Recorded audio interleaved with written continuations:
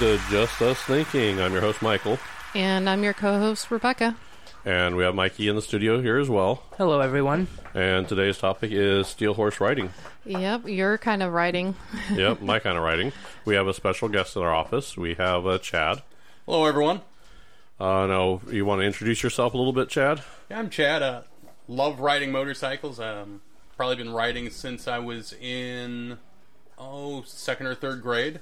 Oh, thought you were going to say diapers. Well, Wow. Just about. Yeah, my best friend, his dad got him a little 80cc mini bike, and we used to tear around the neighborhood on that. And as we got older, we graduated to bigger and better bikes and stopped riding for a while and then started riding again, then got married and had kids and stopped for a while and then started riding again about 10 years ago or so. And Well, you didn't want to get a car seat on one of those?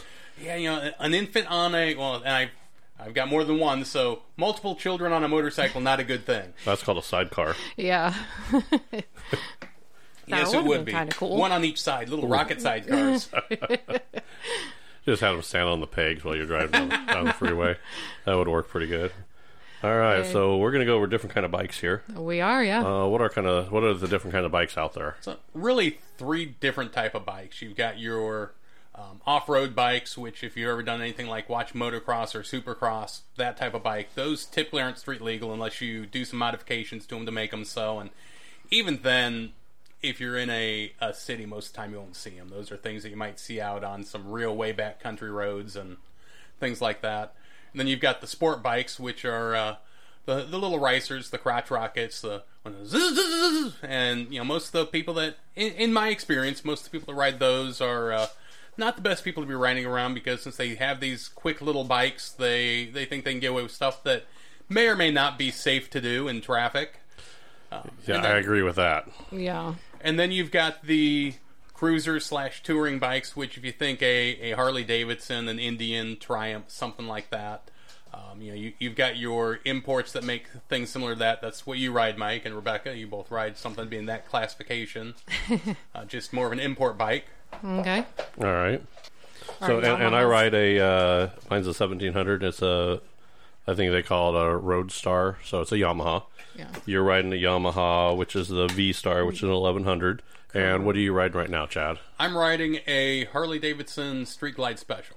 All right. So, and as you get older, I'm going to gather if you keep riding, you're going to eventually get to a trike. If you can't walk, you're going to ride a trike. Yep, that's what it is. Is once I get to the point where I can't hold the bike up myself, then I move to a trike. There you go. And the other thing you'll find is most people, as they get older, they move kind of up the scale more towards the touring bikes. So Yeah, I used to ride a little Ninja 250. It bored out to a 300, and I used to take that to the drag race. I could beat a Porsche off the line with that thing. I mean, it was fast. little crotch rockets are quick. Yeah. So the problem with them is generally you're young and dumb when you're riding them, and you do stupid things. You have to be young to ride those because you can't keep your body in that position for an extended period of time. That is true. That is true. Yeah, because you're kind of leaning over the gas tank. And you're kind of hunched over, and my bike, I can lean back and I can do a couple thousand miles in a weekend if I really want to. I mean, it's like sitting in a recliner. There's a challenge for that, right? Yep, there's a couple different challenges. Most common one is the Iron Butt, which is 1,000 miles in 24 hours. And I forget what they call the others, but there's one that is 1,500 miles in 36 hours and 2,000 miles in 48. Wow. Now, when you first start off the season, if you're not used to riding a lot, that vibration gets to you. Yeah, it's, not so much the vibration. Depending on your bike, I guess it can. I've been riding a long enough that I'm used to it, but more it's the getting a little bit saddle sore sometimes because you're sitting there on a bike with your legs kind of spread out because you've got an engine right below you and a gas tank right in front of you that you're straddling. And it can take a little bit of time to get back into being used to sitting in that position with your legs spread like that. And you can adjust some of that with depending on the type of seat that you get. Plus with depending on your height, you may want to look into different seats just to either lower you down in the saddle a little bit more or raise you up if you're a taller or shorter person. They have some seats that I don't necessarily care for anymore as I've gotten older that to put you in a better riding position, they push you forward some, but they're still wide out in front, so it kind of compounds that problem of getting a little bit saddle sore with your legs spread in a position that's not normally natural for extended periods of time. So, and it's saddle sore. So you basically, if you get a guy that's riding a horse for 8 hours and a guy that rode a motorcycle for 8 hours, they're going to walk the same. Mm-hmm. They're going to have that little wide, bow-leggedness. Bow-legged. Is that what it's called? Bow-legged? Bow-legged. I call it something else. I don't know if it's appropriate for your podcast, but Go ahead and say it. What do you call it? I call it walking like they got a corn cob up their ass. There you go. Yeah. Yeah, that could be too. So now lane splitting is another topic we're going to cover on this. Now, some bikes aren't designed for lane splitting. So let's be quite honest here. You're not lane splitting with the trike. No. Definitely not. My bike is not really. Mine's more of a cruiser street bike style. So mine isn't really. It's bigger, so it's really harder to lane split. Right. So lane splitting is really for these fast super bikes. Not necessarily just for the fast super bikes. I mean, if you have like a Harley Sportster, smaller bike, you can get away with that. But and it also depends on how wide the lanes are and how big the vehicles are that you're splitting between. But there's a lot of talk in the motorcycle community about making lane splitting legal because it's not legal in most states. It is legal in California. So yes, it is in California. I came from California. I actually got a ticket, or almost got a ticket. I talked myself out of a ticket because I was not lane splitting. So California pushes for lane splitting, and that's because of the traffic there. Right. In Kansas and Missouri, Kansas lane splitting is not allowed. So when I went down there, of course, I had my bike. It was a Ninja 250. I went to lane split, and I damn near got a ticket there. I'm like, well, come on, people. What is your thought on lane splitting? To me, there's kind of pluses and minuses if you have a bike that can do it. The good thing about it, if you're on a motorcycle, is you can get where you're going a little bit faster because you can kind of split that traffic. The downside is it's still dangerous because you don't know what's going to happen in front of you, and if you're lane splitting, you don't have a lot of room. And you could get that asshole that opens the door while you're coming through. Mm-hmm. Yeah, I keep going back and forth on it as well. I mean, now the idea for lane splitting, from what I was told, is it's to get those bikes, to get them out of traffic, get them out of everybody's way, so they're just gone. Right. So, some bikes are also air cooled, so sitting in long traffic and sitting for a while causes your engine to get hotter because you don't have that airflow. Even if it isn't causing your engine to get hotter, if you're sitting outside on a nice summer day, and you have to remember, you're sitting on top of that engine. There's not much space between you, your engine, your exhaust. If you're just sitting there, it's going to start getting hot. Right. Whether your engine is air-cooled, water-cooled, or however you're cooling it. If you've got a little nitro tank there that's pumping cold fluid into it and cooling it doesn't matter. It's going to get hot. Well, heat rises and you're above the engine. Yep, exactly. Which, if you ever notice, if you see, out here, if you get into backcountry roads, we've got a lot of train tracks that go through little towns and stuff like that. And they're long trains, sometimes a mile plus. If you ever notice when you see bikers at one of those, typically, if nothing else, they're going to stop their bike. They're going to turn it off to keep that heat from building. A lot of times they'll get off it and stretch their legs a little bit because they know they've got that time. And we can't move around as much as you could in a cage. So. Right. But that's a good idea. Back to lane splitting, the people in the motorcycle community, a lot of them that are pro lane splitting, say that it's safer because it gets you out of that possibility of someone coming up behind you and not seeing you, which can make sense because a lot of the public at large doesn't look for motorcycles very well. They'll see them, but if they're not really paying attention, they may miss that there's a motorcycle in front of them behind that car that's in front of the motorcycle, and they may just see the car. Well, that's happened to me. I've been sitting behind a car, and I just happened to look in my rearview mirror, and I saw that car was going pretty fast, and they weren't even looking up; they were looking down. So I don't know what they were doing. I'm texting and driving. Yep. So I of course, I'm in first gear, so I just kind of I had enough room. I just kind of whipped beside the car, and they actually rear-ended the truck that I was sitting behind. Mm-hmm. If that was me, you'd have been hurting. Yeah, I might have been on their... I'm hoping I might have ended up on their hood. Yeah. So that's a good argument for lane splitting. I could understand. So, and to me, because, one, my bike I can't lane split with. It's just way too wide to lane split. Unless I've got smart cars going down either side, I'm not fitting through there very well. Right. Smart cars. So for me, when That's a caged motorcycle. Yeah. it's a golf cart on steroids. Right. So for me, if I'm riding solo or with a couple people, say it's the three of us out riding, I prefer to be in the lead position most of the time. Just because, well, I take that back. I prefer to either be in the lead or in the very back. Okay, so and that's a good subject that we're going to go to. So Right. so pack riding, so riding in a group. Right. Before we get to that, if I'm leading, I'm going to make sure that I'm stopping with plenty of room between the front of my bike and the back of the vehicle in front of me. So I have a little bit of maneuver room if someone comes up behind me fast. Okay. Other thing I do is I am always looking for multiple exits in case I have to get on the gas and get out of that spot. Do I have a shoulder on one side or the other? Is there a gap to one of my sides where there's a spot between two vehicles I can pull into real quick? That's a good idea. The thing with motorcycles that if you haven't been riding for a while, or if you just aren't one of those people that really are concerned about your safety and the safety of others, is you always have to have your mind going. Yeah, you can get back on country highways and relax, which is one of my favorite things to do. I typically ride a lot of the same roads, so after I ride them once or twice each season, unless there's been something drastic happening, I know the bad spots on those roads, but for the most part, you've got to, especially if you're in the city, you've got to always have your head on a swivel. You've got to be thinking. You've got to be looking for those exit points. That's actually good for you, actually, Rebecca. You're new to this, so. Yep, that's actually really good advice. So. And Mikey, if you're going to start riding bikes, that's going to be something you're learning how to drive a car now. Yes, I am. So the same things that apply for you driving a car now is also going to be for a vehicle, for a motorcycle too. You should be, scanning ahead of you, doing everything. On a motorcycle, I almost want to say it's kind of easier to scan ahead.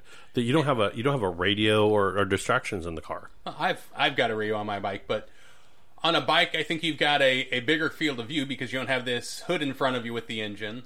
Right. And when I'm riding, at least in looking at the road out in front of me, I'm always looking at roughly 2 seconds out, 10 seconds out, and then out to somewhere in the 20-plus second range. Just looking for those potential obstacles, especially if I'm riding with a group and I'm leading a group.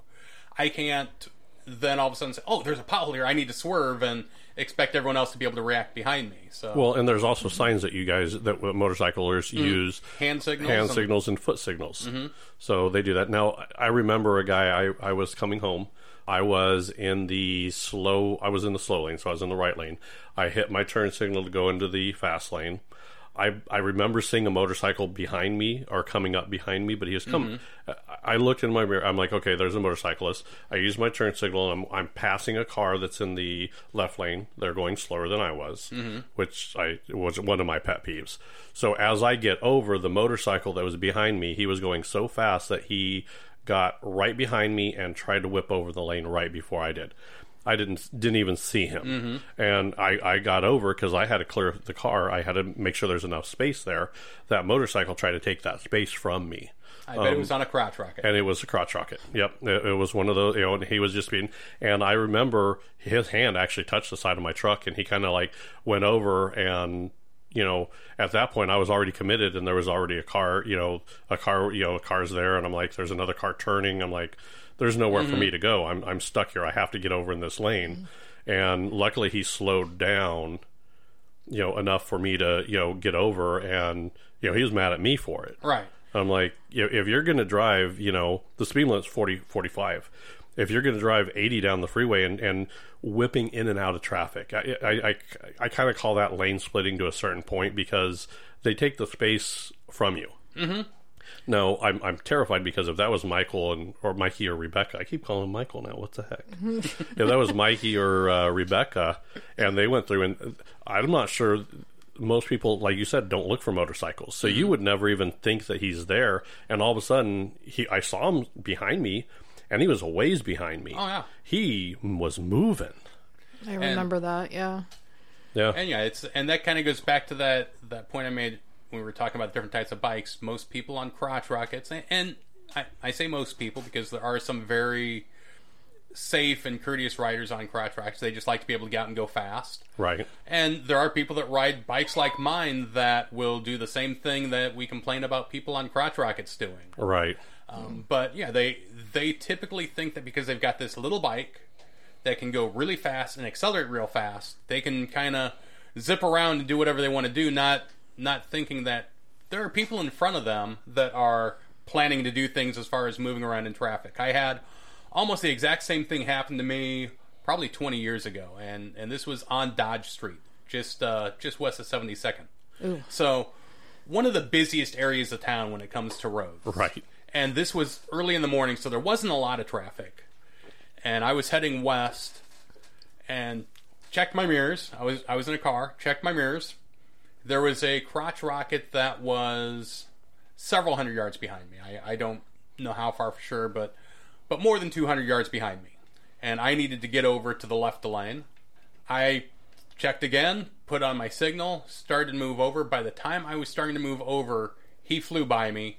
He had to kind of jog over into the far left lane and then back out. Flipped me the bird as he went past me. And he'd probably on 72nd and Dodge, at that stretch between 72nd and 90th, he was doing easily 9,500 miles an hour.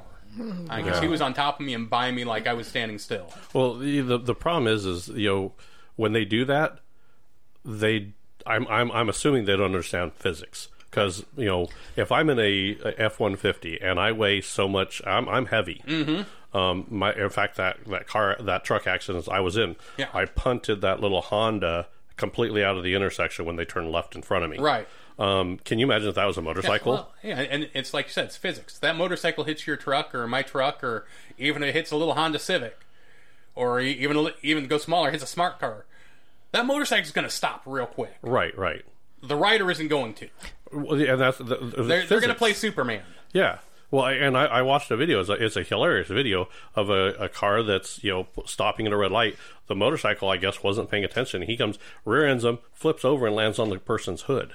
Oh. Now, granted, they weren't going very fast, but that was just a slow accident. Mm-hmm. I mean, you got to understand when you're riding on nothing.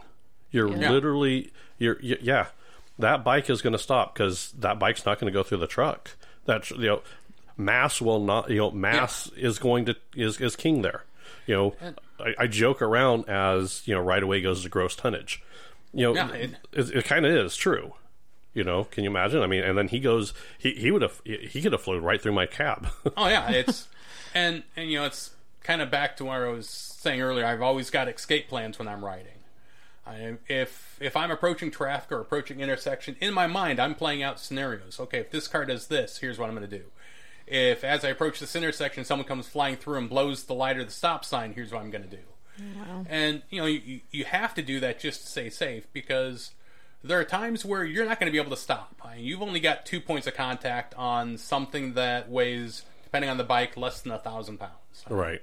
So you've got 2 points of contact, which isn't going to slow you down real quick. Now, you can engine brake, slow yourself down quicker, but still, there are going to be times where you're not going to be able to stop, so you have to figure out, is your best option going to be trying to weave away from them, and which could lead to issues where you're weaving into traffic from another vehicle and compounding the issue. Are you going to just have to, bite the bullet, raise your butt up off the seat a little bit and crash into them and hope that you make a safe landing when you go airborne? Are you going to have to lay the bike down and save yourself that way? And so, those things all have to kind of be going through your head, because we don't have any protection. I mean, if the accident that you're in, you're in a big F-150, they're in a Honda Civic.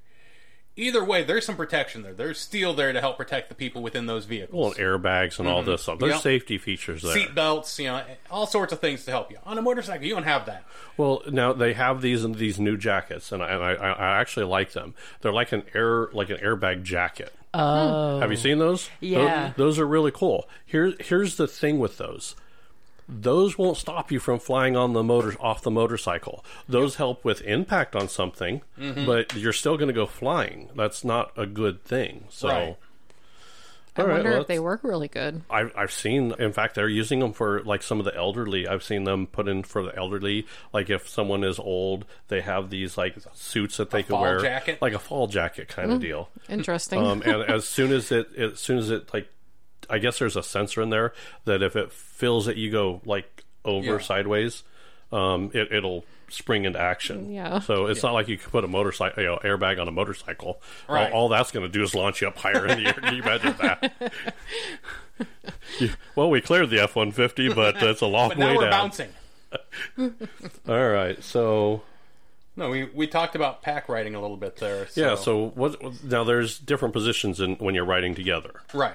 So where would you say a new person needs to ride? New person, probably somewhere in the middle to the back. Okay, so what are the positions? So you've got your lead position, which is going to be the person in the front on the left. Okay, and he's the one that has to know where he's going. Right. He better have good directions. Yeah, that's typically the person that knows the roads around, knows what to look for. You know, at least when I'm riding with people, depending on the groups I'm riding with, some people it's we kind of do a shotgun start to see who gets lead position, but for the most part, it's kind of planned out that all right, I'm going to lead this leg of it, and we're going to go from where we are to point A. And I've seen this in riding. I've seen people where the one person you could say that this person was leading, and all of a sudden you see a shift. And I think it was like a change. And they went to it was a state line. I remember watching them go through state line. And as soon as they hit state line, it's like all of a sudden it was like this really cool, I want to say like synchronized motorcycling where the front kind of slowed down, people came up and they kind of repositioned. It was really kind of cool to watch. And I'm going to gather that was, hey, I knew these roads, you're going to take over on these roads or whatever they were going to do. Probably something like that. Right. It's based on knowledge, or it could have just been that something was going on and someone farther back needed to get up to communicate something to someone in the lead, or but if it's something synchronized like that where say maybe it's someone that's second row back is then swapping places with someone in the front, that's typically going to be because, okay, I know to this point and the road's going from here. Oh, okay. So really in a pack, there's two real important positions, and that's going to be the lead person. They're the one that knows where they're going, and then the tail gunner position, the person all the way in the back. What's his responsibilities? Their responsibility is going to be blocking traffic if you're doing and this is more for larger groups. If you've got a group of four bikes, it doesn't really matter as far as the tail gunner position. Even if you got a group of 6 or 7. But once you start getting into larger pack riding where you're 10, 15, 20 plus bikes, it's really important to have a tail gunner that knows their job and is probably a little bit crazy, because they're going to be the ones that if you're all shifting lanes, they're going to be the ones that should move over first to start blocking that traffic so that you don't end up with a couple vehicles in the middle of your pack of riders. Okay, that makes sense. Optimally, you do that where you've got enough space for you all to shift over all at once. Which, if you're ever behind a pack of bikes and see them all do that, it looks pretty cool, because if they've all been riding together, it's all just in unison, and they all just kind of shift over, and then if they're passing something, they'll pass them, and they'll all just shift back. Okay. But otherwise, the tail gunner is going to move over to kind of slow down that traffic behind them, so that everyone in that pack can get over into that lane, get going, get to where they need to be, and stay together. Okay. So if you're a car and you're seeing this, and you're going down, and if you end up beside the bikers and you start to see the back ones, start to move over, that means you probably get out of their way. Right. And typically if there's unless it's something where they have to get over right away, if there's a vehicle right next to that pack of riders, they're not going to start shifting over with that vehicle there. They like to have the room so that they can all shift over together, whether it's all moving at once or the tail gunner moving over and blocking traffic behind, and then everyone else sliding over from the front working back. Right. So so freeway, it's a little bit different. So when you're riding down the highway, it's a little bit different. If you see and when we go to Fremont, which is quite a bit, and I can see this happens in Fremont quite a bit, because I know there's a lot of bikers that love to run through Fremont. You got red lights. So if you're driving down the main road and you got red lights, sometimes those red lights, half the bikes are through before the second group can go through. So if you see that, you got to understand that this group that just got stopped, they're going to try first. The group that's in front are going to slow down to wait for the group, and then that's group is going to try and speed up to get there. So if you see something like that happening and you're in a car, understand that that's what they're going to try and do. They're going to try and pack back up. So if you decide to get behind the motorcycles and you see a group coming behind you, well, that's probably part of the same group. Get out of their way. Right. Yeah. It's just common sense there. Well, it's common courtesy. Yeah. But that's the problem with a lot of people is a lot of people aren't courteous with bikes, and it very well could be. I don't know if it's because they're just a jerk or if they just don't know. Yeah, lack of knowledge. I think a lot of it's lack of knowledge. Or, it could even be that they've had bad experience with people on the bikes before because, let's face it, there are a lot of, just like there are a lot of assholes in cars, there are a lot of assholes on bikes. Yeah. So, every group has them. So when I'm not going to treat every car like they're an asshole, but I also don't want, just because I'm riding a bike, just because you had a bad experience, don't take it out on me. Right. If that crotch rocket, blew by you and you got mad at them, well, that's not me. Right. I guess. And it's I guess the other thing to look out for, especially now that we are getting into motorcycle season, there's going to be a lot of poker runs. And a lot of these poker runs are charity. Bikers give so much to charity. Pretty much every poker run that you see, that money is going to some sort of charity. Well, and they're huge sometimes. I mean, how many bikes do you have in a poker run generally? You can have hundreds depending on the poker run. Now they're not always necessarily riding together. Right. Normally they're going to run in packs, but I've been on ones where we were in a group of 30 bikes, and what you'll see sometimes with those is you'll see people that'll run kind of, I guess, call it the stopper position, where they'll go ahead and they'll block traffic, crossing traffic, so that the entire pack can get through at the same time. Kind of like a funeral procession. Kind of the same idea.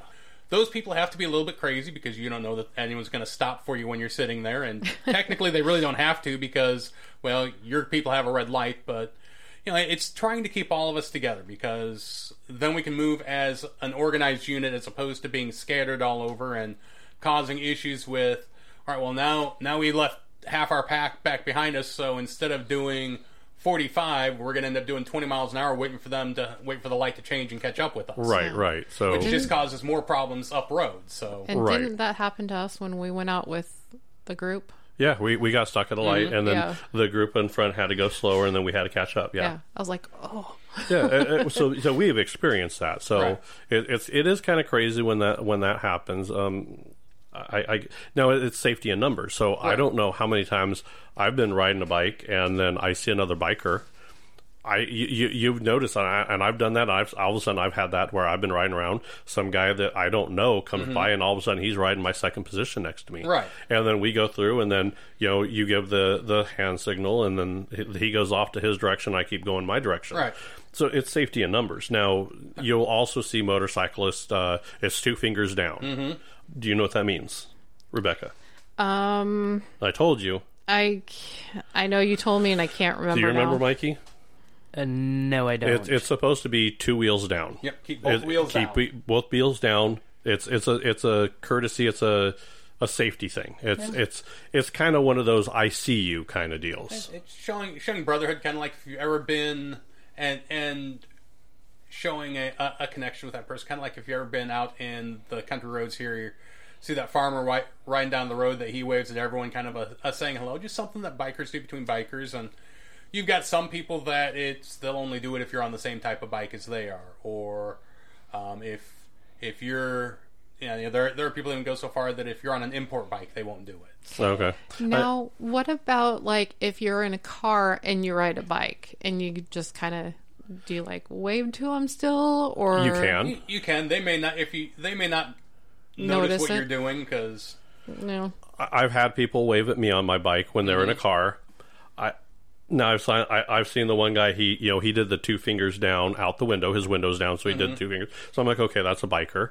I kind of like watching cars wave at me because that means they see me. It's all about visibility.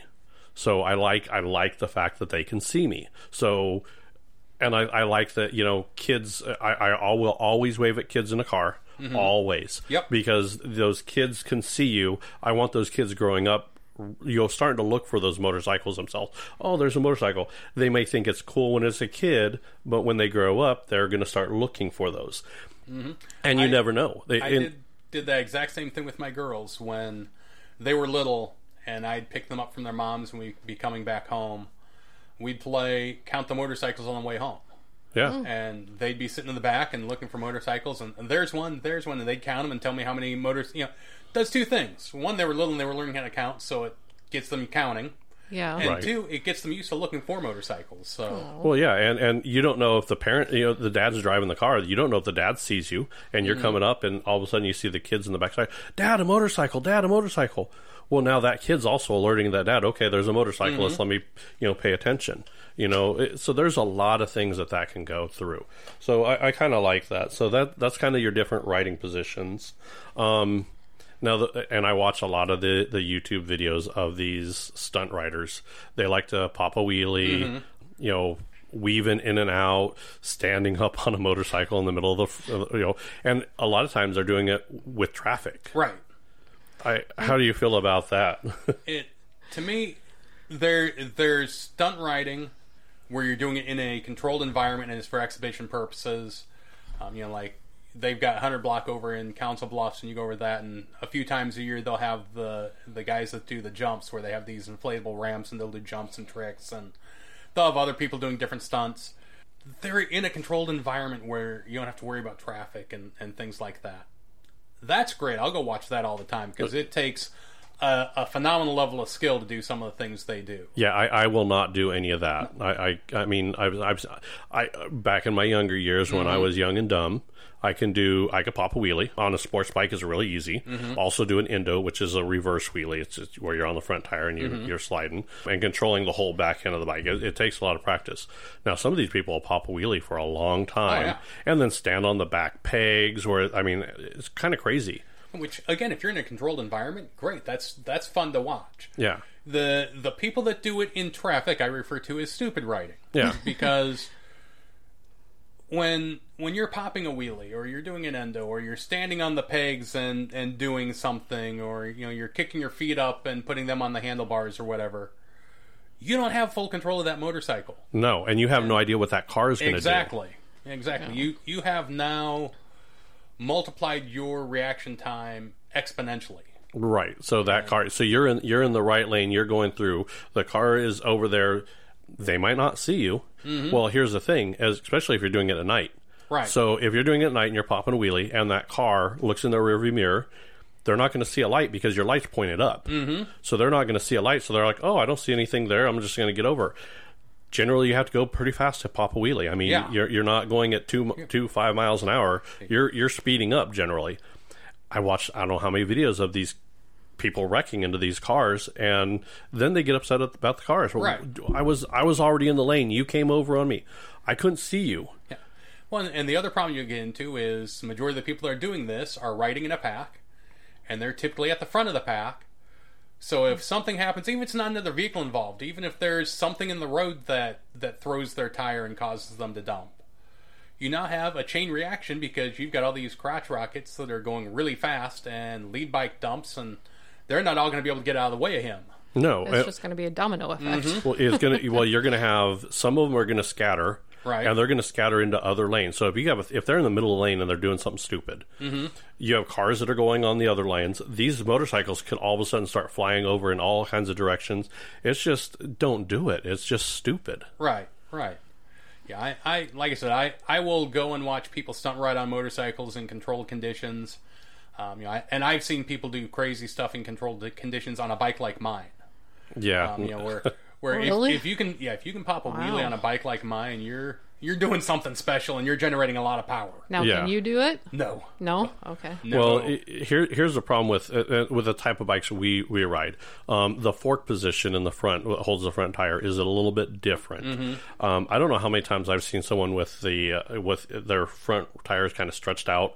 If they try to pop a wheeler and they come down, that can break off. Oh, yeah. A sports bike, if you notice, their handlebars are almost right above the tires. Their wheelbases are generally a lot smaller than ours. Yeah, they don't have as much rake in their front forks where that angle going out. If you look at Pictures of real old motorcycles where they're those stretch choppers. Those love things have a those. huge rake. Love those. But yeah, even the rake, which is the angle that your front forks go out from the bike.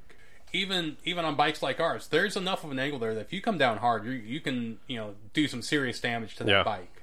Yeah. Okay. So it's not recommended. Now, if you end up, kind of just lifting up barely off the ground because you took off a little quicker, and there's a clutch, so most motorcycles you have a clutch. And if you pop that clutch just wrong, or a cable a cable could snap real easy, and all of a sudden, guess what? You're off the clutch, and now you're in trouble. So, Well, and not even that. There have been times where I've been out riding, and in the summer when we get real hot, you'll see areas of the road that buckle.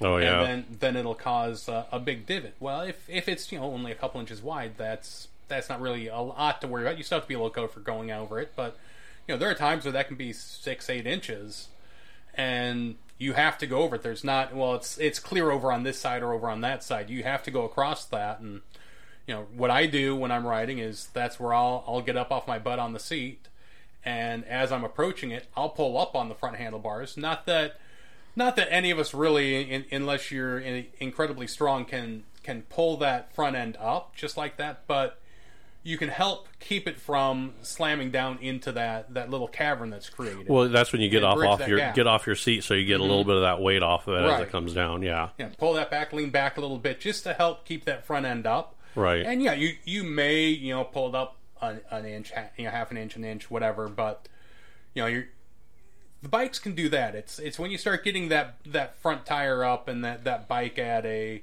20+ degree angle that you're asking for trouble on a touring bike or a cruising bike. Yeah. Well, and I really wish someone would sit on our city road commission here, because the one thing I hate the most of is I call them death lines. It's when they pass the road, but they have that like groove that they put in there. If a motorcycle gets in that groove and their tire gets stuck in there, it's sometimes a little slick, and you can cause a lot of problems. Oh yeah, it's textured pavement when they're redoing the surface, they'll texture them a lot of the times, and you'll get those grooves that in a car you might not necessarily notice, other than you get this road noise from your tires. Right, On a motorcycle, those textures can throw you. right, And- right. And they tell you, and it's kind of almost like crossing a railroad track. So if you get in that groove of that railroad track and you don't go, if you go to bad angle, you get in that tire can catch, and it can throw you. I mean, it could literally buck you off the motorcycle. Yep. The same thing with some of these grooves that you're seeing. That's why I don't like lane splitting too much, because I've seen those grooves go over, and if I get into that groove and it goes into the car and I can't get out of it, I'm screwed. Mm-hmm. So. Yeah, I've noticed on that Kennedy freeway, there's on the one lane, there's almost where you could fit a tire in there. Yep, that's And what I'm I'd talking be about. like, ooh. Yeah, those are death lanes for me. Yeah. Yeah, and if you get your tire trapped in that, it can be tricky to get it out sometimes. Yeah. Yeah. Yeah. Especially for someone like me who Yeah, a new rider is Yeah. a new rider. And so when you're saying scan ahead, that's also what you're looking for too. Oh yeah, Potholes. I've almost said potheads. You got to watch out for those too. I'm looking for potholes. I'm looking for tar snakes, where when they've tarred parts of the road and that comes up and it's just a big chunk of tar that's laying in the road. Oh yeah. I'm looking for grass clippings. People, please do not blow your grass clippings into the street. Right. That is like ice to us. Yeah. I'm looking for sand and gravel, which coming over here today, I was thinking about taking my bike. I'm glad I didn't, because I don't know what they did on that main street coming into your neighborhood. Yeah, they I think they're out there doing repairing. In my car, I was blocked out, the other day. So I thought I turned on the wrong street, because it's all this loose gravel. And, yeah, Oh, yeah. they're they were- repairing all the drainage ditches over Yeah. there, and and that's the thing. That's a courtesy that they don't ride bikes. Obviously, they don't ride bikes, because if any other person on the crew says, "Yeah, let's move some of this dirt and debris out of the way," they yeah. don't. And when I ride, typically going into a turn, I'll slow down and then I'll accelerate about halfway through the turn and accelerate out of it. If I'd had my bike and that was so soft there, if I'd had my bike and done that, not realizing that there was the gravel there, I potentially could have kicked my back end out from underneath me. Yeah, and then you'd been sliding down, and then that's rider down. So I completely see that. So it's courtesy to do some of that stuff. That's something you have to watch out for. I always get on Mikey when he mows the grass. I'm like, okay, make sure you're not blowing the grass into the street. Well, see, and that's the thing. You have to teach them. If you start teaching them young, and that's just common courtesy. I mean, just there's some things that are just common courtesy out there.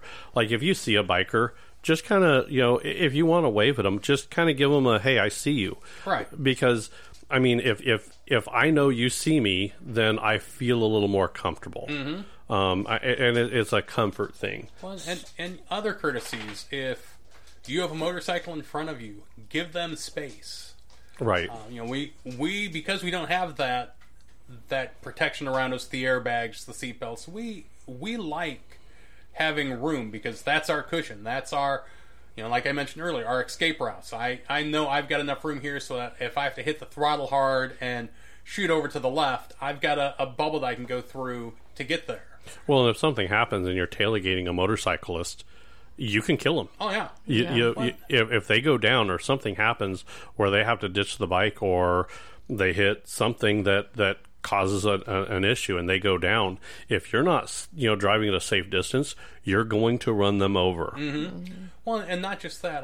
When you're approaching a red light and you're stopping, leave extra space between you and the back end of that motorcycle. Right.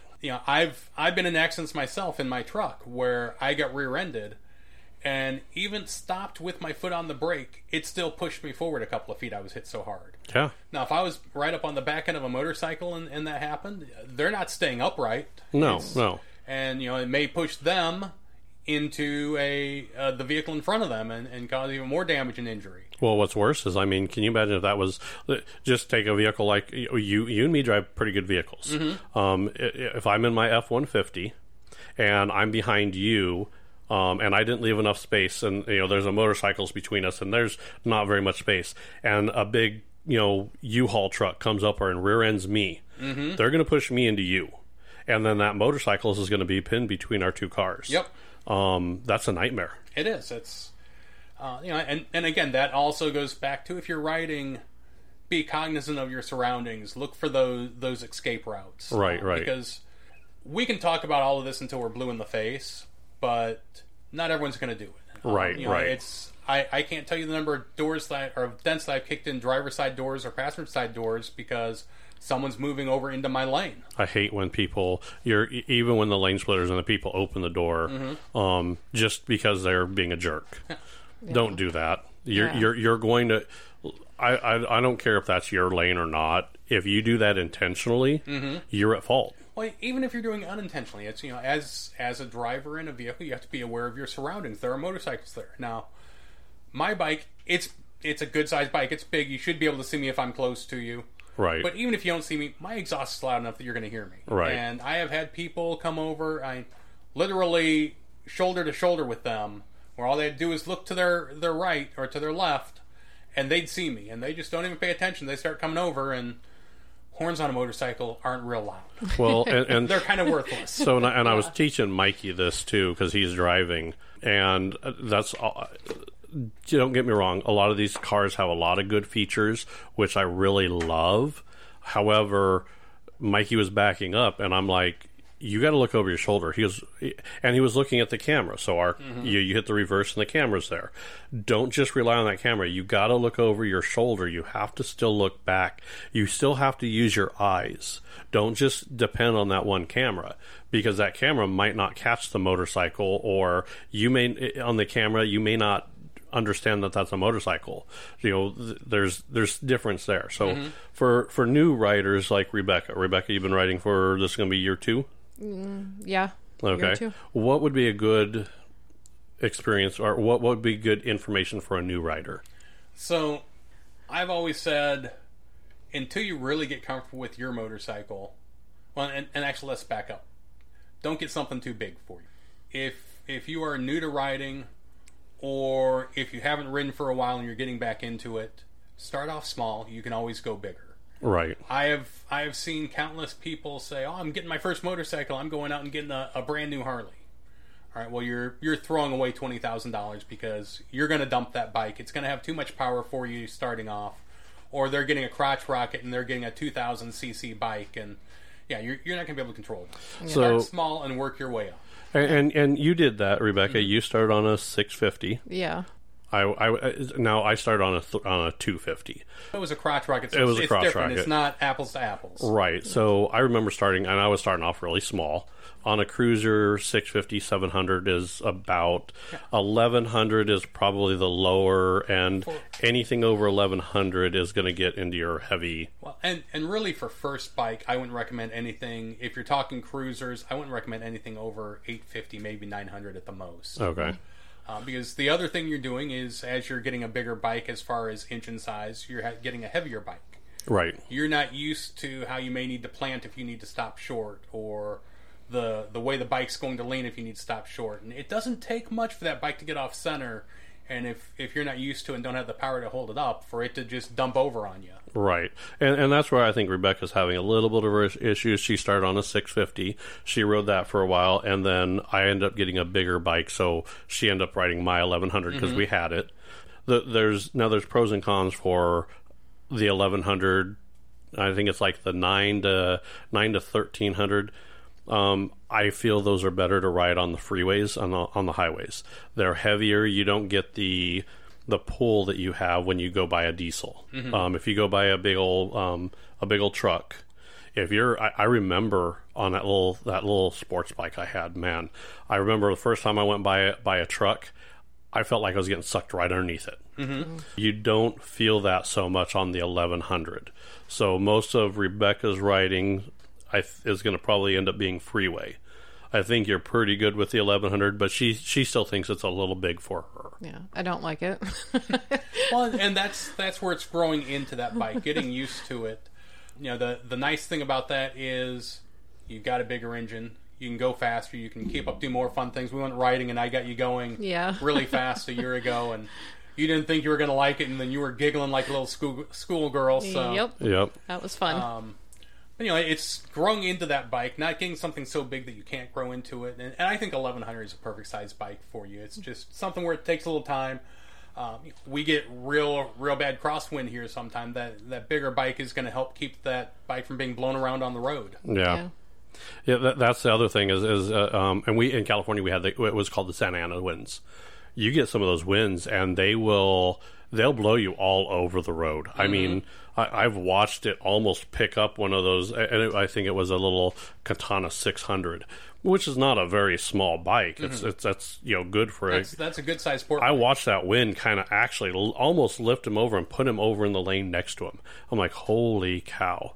And that's actually when I found a diesel, and I sat next to him and had him block wind for me. I just kind of sat, beside him, almost kind of almost at his rear end, because if he had to come over, I knew to get out of his way. Right. I was probably driving maybe in his blind spot, but it was either that or the wind blowing me all over the place. And a 250, man, that wind would have, what I saw would do the bigger bike. No.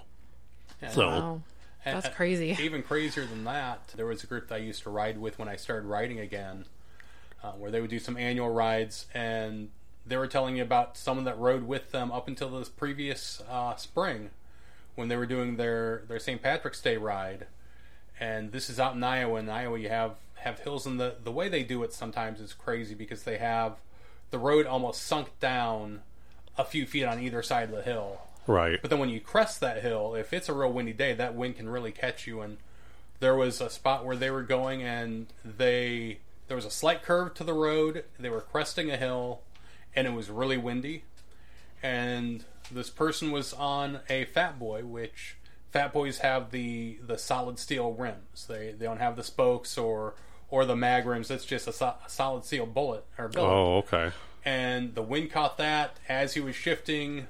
All right, as he was turning kind of through that, the wind changed in directions, and then it picked up, plus him clearing that hill where now he's getting full wind.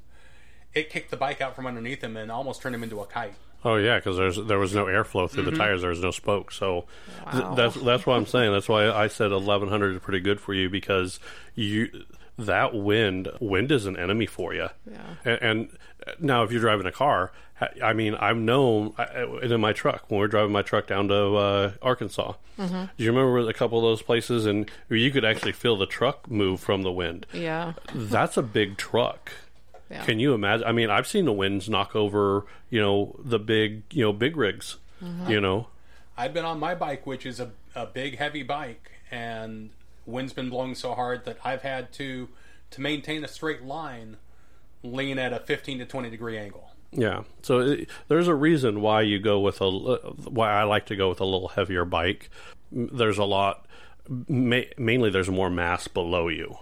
A bigger bike, you generally those little sports bikes, or even the difference between the 650 and the 1100 for the Yamaha series. There's actually a good size difference there. There is a mass difference there. It's harder to see on a little bike. I mean, and if you're a crotch rocker, it's done. So, and other big piece of advice I'd give is until you're comfortable with your bike and comfortable with the roads around you, ride with someone that's an experienced rider. Yeah. Yeah, definitely. One, if anything happens, you've got someone there that has probably seen it before. 2, they know what to look for, and as you make stops, they can point out to you, well, here's why I did this and what I was looking for. 3, I guess, if you forget to put your kickstand down, they can help you pick up the bike. Oh, yeah. Yeah. You want to tell us about that, Rebecca? That was you. Yeah, that was me. So we were headed up to Blair to the Cottonwood Resort up there. And I was leading, I think. Yeah, I was leading. Because she knew where to go. She knew where to go, yeah. Well, technically, the scenic I route didn't. through the trailers and she took campers. us. Now, I don't like driving on gravel. Neither do I. I can't stand it. It's a big thing. And it was more dirt than it was gravel, wasn't it? It was more dirt, gravel, but it was still yeah. Dirt is still not a good concrete, friend. asphalt, Yeah. something solid. Yeah. So now you took us through the scenic route through this. I did, and then we pulled up to the parking area for the bikes. Now, motorcycle parking specifically. Yeah. Right. So, and keep in mind, this is all gravel, so you have a tendency to slide a little bit. You did excellent through there. Yeah, I did. Phenomenal. Yeah, she looked like she was one of us. Mm-hmm. And then we get to the nice paved section that they have for motorcycle parking, and what did you do? And I go to get off the bike, and I forgot to put the kickstand down. It was great. Yep. Yeah. I'm just glad nobody else saw it. We're sitting there and we see Rebecca get off the bike and let go, and then we just see the bike kind of slowly tip over, almost like in super slow motion. Yeah. Yep. And of course I ran over and I helped get the bike up for you. It took you a minute. Well, I didn't realize what was going on. Stop laughing. Well, yeah, I mean, it was. I didn't realize what was going on. I saw the bike start to lean, and I'm like, and then it got to a point where I'm like, I think the kickstand should have got the bike from this point. What's going on here? We both had to take a second to figure out, did something happen to the kickstand? Did the kickstand, was it not down all the way and then it kicked back up? And it was a good time. And we've all done stupid stuff like that. So. And I've done it here. I did it here on the street, and it must have been the 650 because I was able to pick it up by myself. Yeah. But with that one, with the 1100, I wasn't able to get it off myself. And with kickstands, even if you're an experienced rider, check the ground where your kickstand is going to be setting down, because if you're putting it down on someplace that has some loose gravel and you're on an incline, it can push you forward a little bit, and that kickstand can kind of slide back up, and next thing you know, your bike's down on the ground. Yeah. See, it still makes me nervous because I don't get how that little kickstand can hold up that big bike. I don't know. All mathematics and physics, and if we put it here and at this angle, it'll balance it and hold it up. I know. Like, I get that up here. I know that, but like when I'm actually like putting the bike down and putting the kickstand, I'm like, how is that holding that up? That's a new rider experience. You and me, I guess we just trusted it. Right. We've done it so long that generally it's user error. I forgot to put down my kickstand. I don't know how much, and I will tell you, I was able to walk 20 feet away from my bike before it finally fell. I have no idea why it stood up that long, but I walked away and I'm like, and I remember looking back, I'm like, yep, I'm good. It could have been that you put it down, but it wasn't in that fully locked position where it's all the way down. Yeah, that could be. And to Rebecca's point, I've had that same feeling when I've gotten a new bike or when I'm riding someone else's bike, because all kickstands are the same for the most part.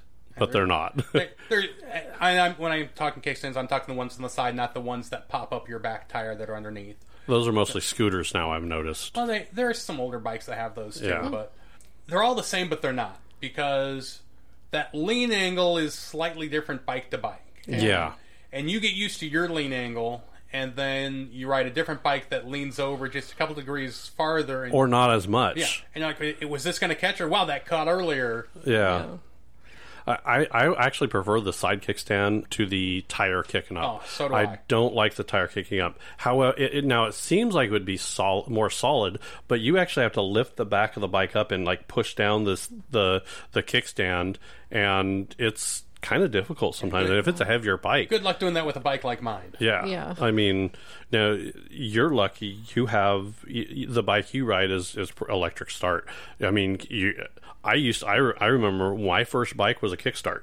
Yeah, I rode on a little dirt bike. I was not tall enough to ride the bike, so I had to like pull it up to a fence and climb up a fence, and then get on it and then kick off the fence and go. And then when I got off of it, I had to pull up to a fence, and because my legs didn't touch the ground, there's no way that my legs were going to touch the ground. I must have been like 8 or 9. Just crazy. That's why we had that little mini bike. It was nice and short, built for someone that age. See, I didn't have that. I had a dirt bike and a horse. So I would ride either one. And both of them, I had to climb a fence to get on. Yeah. It was just crazy. So, all right, well, good talk. So That was fun. basically, courteous to bikers. Pay attention. Not all bikers are rude or mean. Most of them will actually come to your aid if you get stuck somewhere. Some of the nicest guys we rode with, and girls. There's a lot more girls riding now too. The female riding population, and not just riding on the bike, but riding their own bikes, or not just riding on the back, but riding their own bikes, has really gotten larger over the last several years. I love it. yeah. I love it because we rode with a female driver, and she gave you some advice, as well. So yeah, that's pretty good. So I think that's going to be our show. What's our next episode? I think we're going to touch on some airline information. Oh, we're going to go up in the air. Okay. Yep. Well, that's good. Well, Chad, it was nice having you on here. Great Chad. being here. Yeah. We'll do No. it again sometime. We definitely will. I think you're going to maybe talking about your own podcast too, aren't you? Hopefully sometime by the middle of July or so, I should have a podcast up just talking about all sorts of subjects. It'll be a little bit about firearms, a little bit about what's going on in the world as far as politics, a little bit just things that I think should be common sense to people. I want to talk about, because there's the whole thing with everyone thinking police are out to get them, and yeah, there are some bad cops out there, but there are things you need to do to keep yourself from being shot by a police officer, and it's really simple things. We covered a lot of those issues on this one. Don't be stupid. Yeah, exactly. There's things that you do to make safe. So yeah, a police officer, make sure they can see your hands. So I'm let me know when you have it. I'll definitely be a guest on yours. Yeah, definitely. And it's going to start off like this when it's audio, and hopefully have video up shortly after that, especially for we find someplace to go shooting. And I'd like to do things just on different types of guns and shooting, and how the action works on them, how the nuances between the two. I just got a long range rifle, so want to do a little bit that's going to be a journey into my exploration of long range shooting. Well, I definitely look forward to hearing all that. Sounds like fun. All right. Well, I think Right that's up our your show. alley. Yeah, that's right up my alley. Yeah. Well, our show. So it was. Thank you everybody for listening. Bye, everybody. Bye, everyone.